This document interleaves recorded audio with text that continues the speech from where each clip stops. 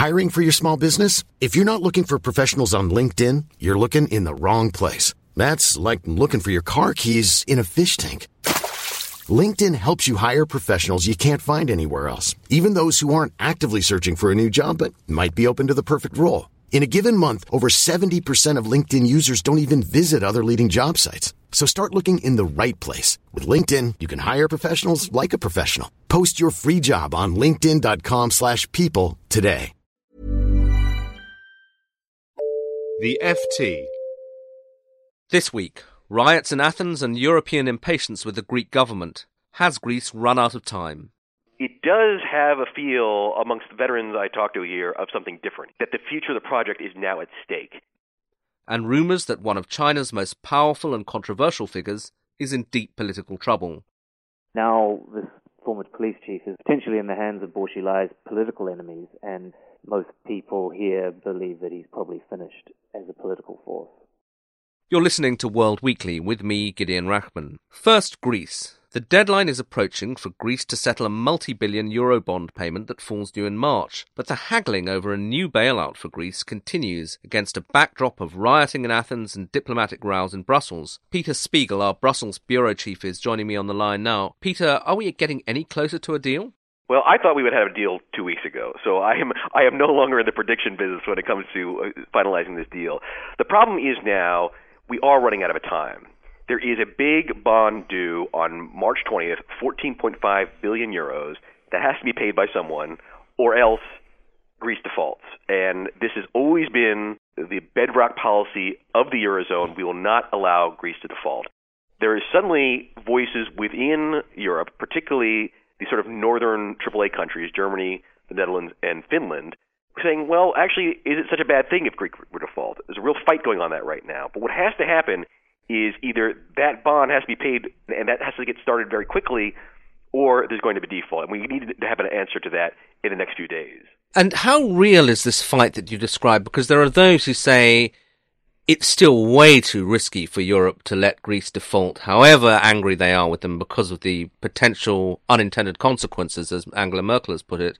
And there are others who say, no, actually, we can handle it. Do you think they're bluffing, or are they really thinking about this?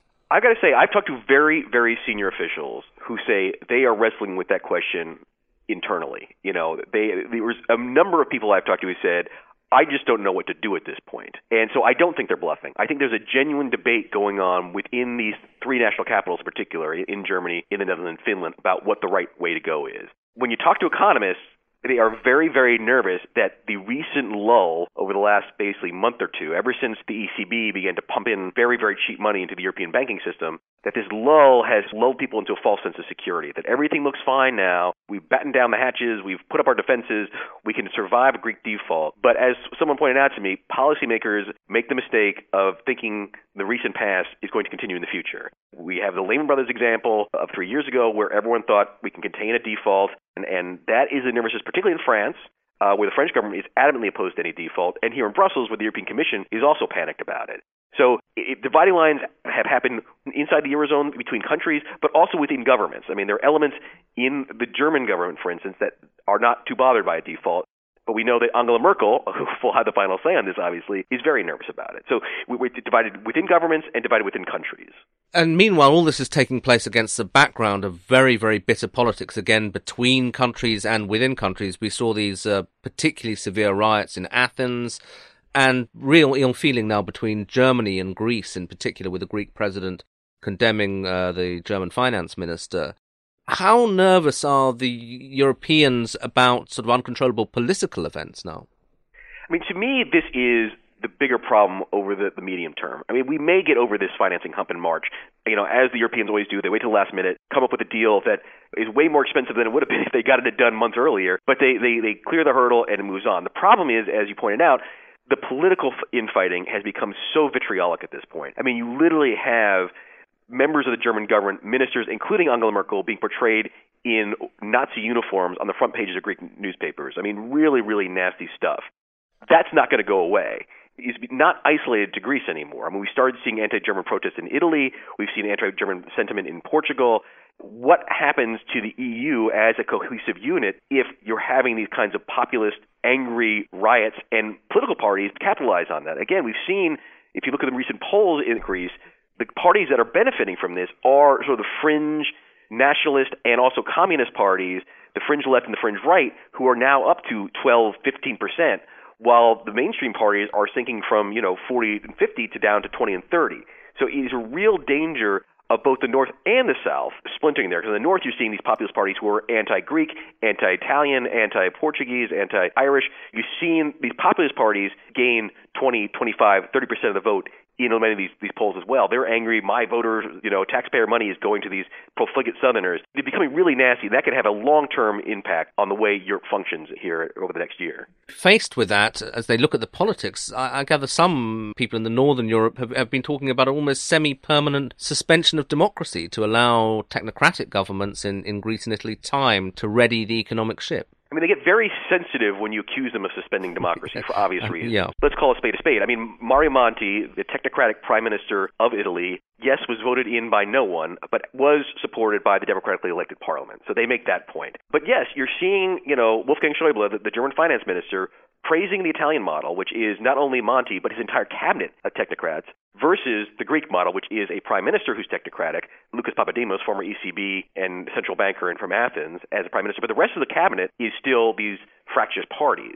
And what Schäuble is suggesting is, hey, isn't it great if we get all technocrats in the government? So, whether a technocratic government is democratic or anti-democratic, I think is best left debated by political scientists. But clearly, you're getting increasing frustration among Schäuble and other Northern European officials about the messiness of Southern democracies. And if they are going to hand over tens of billions or more euros to these countries for bailouts, they need more surety, they believe, that it's going to be spent well and that the reforms are going to be implemented. And that's the real tension right now. And the real question about, are we going to have governments in these countries that are representative of the voters' desires? That gets it down to pretty fundamental issues. Final question, Peter. I mean, what's the mood like in Brussels? I've always found in recent years, when I've sort of suggested that things might not be going terribly well in the euro or elsewhere, I've been pushed back and told, you don't understand, Europe always gets through crises. In fact, crises are useful. Are they still confident, or is there more of a kind of mood of near panic? Panic is too strong a word, but, amongst the people who I have talked to who have this "we don't know what to do" line is people here in Brussels. As you experience, I had the same experience. We've gone through crises before, the Iraq War, which divided Europe, voting down the constitutional treaty in France and the Netherlands. These are major crises that Euros have overcome, and we came back together again. It does have a feel amongst the veterans I talk to here of something different, that the future of the project is now at stake. If the euro breaks apart, what does that say about the EU and the future of the EU? And you do, in the last week or so, begin to sense panic that we haven't seen, frankly, since last August, when, Italian and Spanish bond yields just went through the roof and everyone thought that we would have to bail out Italy and bail out Spain. So, frankly, we've hit points in the past year where the panic has set in. We are back at those levels, and I think that has spawned quite a bit of nervousness. Panic is too strong a word, but a lot of hand-wringing, not knowing what the way forward is, and not knowing the consequences of the decisions they're making. Thanks very much, Peter. Bo Xilai, a rising star in Chinese politics and one of the country's princelings, suffered a severe blow to his chances of becoming a member of China's 9-member Politburo this week. Joining me on the line to explain what happened is Jamil Andolini, the FT's Beijing bureau chief. Jamil, can you tell me, first of all, exactly who is Bo Xilai and what did he represent? Bo Xilai is the current Communist Party secretary of Chongqing municipality, which is one of the most important cities in China. It's out in the west. He is also what's known as a princeling in China, which means he's the son of a revolutionary founding father, one of the people who brought the Communist Party to power. His dad was a general in the People's Liberation Army, the Red Army. And so he grew up with a lot of privilege, but his family was very badly treated in the Cultural Revolution, as most senior Communist Party officials were between 1966 and 1976. He's now a rising star in Chinese politics. Until this week, he was seen to be on track to being elevated to the 9-member standing committee of the Politburo of the Central Committee of the Communist Party, which is basically the ruling 9-member group of men. They've always been men, and it's the 9 men who run China. And yet he was regarded, I gather, as somebody with much more of a distinct political personality and a rather controversial one. I mean, he kind of toyed with Maoist ideas and slogans and so on. Yeah, so in a very colourless bunch, he's a very flamboyant figure. People say that if there was one politician who could get elected in a Western-style democratic election in China, he'd probably be the one because he knows how to run a campaign. Interestingly, he has a master's degree in journalism from the Chinese Academy of Social Sciences, and he speaks quite good English, and he's very polished, he's very presentable. He used to be the Commerce Minister of China. I used to attend regular press briefings with him and Peter Mandelson, and I can tell you, quite amazing. He was one of the only people in the world who could give Mandelson a run for his money in posturing in front of the media. He's very slick, but he's also not very well liked among the political elite and the intellectual elite in China. He's seen as an opportunist. Some people think of him as a bit of a thug for some of the campaigns that he's launched over the last few years. And as I say, I'd got the impression that he was regarded as, whatever this means these days, a leftist or a nationalist. Was that fair enough? It's hard to say. So he definitely has revived out in Chongqing as part of his bid to get elevated to the 9-member standing committee. He started a campaign, they call it the Singing Red campaign, which was just a Maoist, communist, nostalgic campaign to bring back old nationalistic communist songs about Mao Zedong. So he was using the nostalgic trappings of Maoism and left-wing ideology. But in the actual policy side, beyond the optics, it was a lot of what you'd probably consider progressive policies about, providing better social services, providing social housing, council housing, government-provided housing, but also encouraging a lot of investment from Western companies. In the Chinese context, it's very hard to divide someone into a leftist and a rightist these days. He had the trappings of Maoism that he was using, but he was also very pro-market and encouraging investment in his city. Now, I noticed, Jamil, that you're almost using the past tense about him. What's happened to him? So this week, he's still there. He met with the Prime Minister of Canada over the weekend, and he is still in Chongqing. But what happened is one of his lieutenants, basically his right-hand man in Chongqing, the chief of police that he brought in 2 weeks ago, the chief of police was demoted from chief of police to being in charge of sanitation, athletics, and education, which is a big drop in China. The security services, the police, wield enormous amount of power here. So that was a big demotion.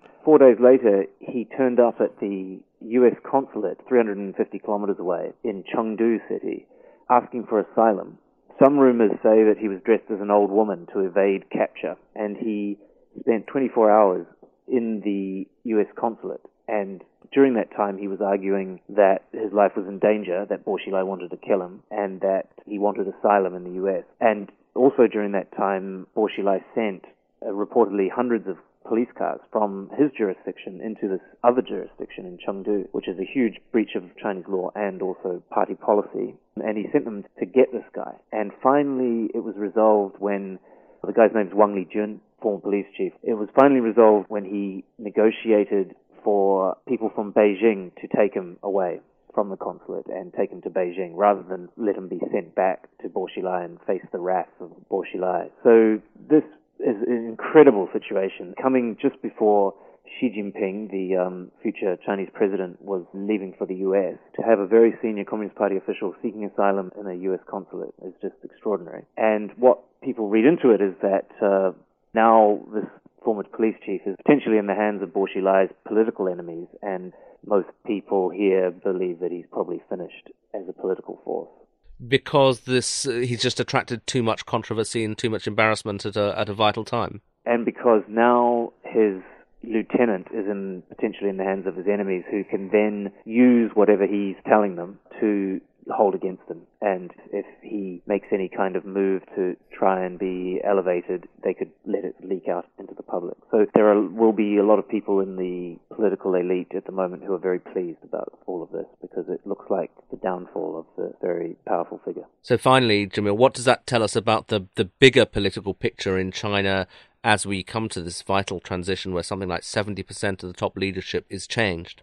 Basically, it tells us that there's a really nasty fight going on behind the scenes. We only get glimpses of it because of the secretive nature of Chinese politics, because everything's done behind closed doors and everything's agreed by a very small group of powerful political players. What this tells us is that China's in the middle of a really vicious battle that we only get sort of the odd glimpse of. And yeah, it's probably only going to intensify as the year goes on, and we won't really know how it'll play out until later in the year. And is it possible to have any idea what the implications for the rest of the world are of this internal battle, or is it just too obscure for us to draw any conclusions? What you can be pretty certain of is that there won't be any major Chinese reforms or big political initiatives in this run-up because people are too busy backstabbing and maneuvering, and they're too cautious as well. A lot of people will be too cautious to get behind any kind of serious reform effort. So China's been in this state of permanent reform, opening to the world and encouraging investment and, you know, a continuous progression of openings for decades. But it's at times like this we see everything go on hold, really. We should expect lots of infighting and not much movement on new policies in China. Jamil Andolini, thank you very much indeed.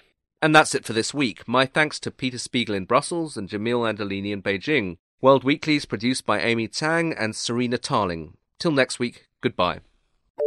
For more downloads, go to ft.com/podcasts. Here at Bellingcat, we get to the bottom of things. From a global crisis to an underreported event, we find the facts using publicly available tools and resources, uncovering what is hidden on and below the surface. We connect the dots using social media posts, satellite images, and public records, and empower others to do the same by sharing how we do it. The ability to do so is only made possible by our readers, supporters, and community members. Care to join us? Learn how at bellingcat.com.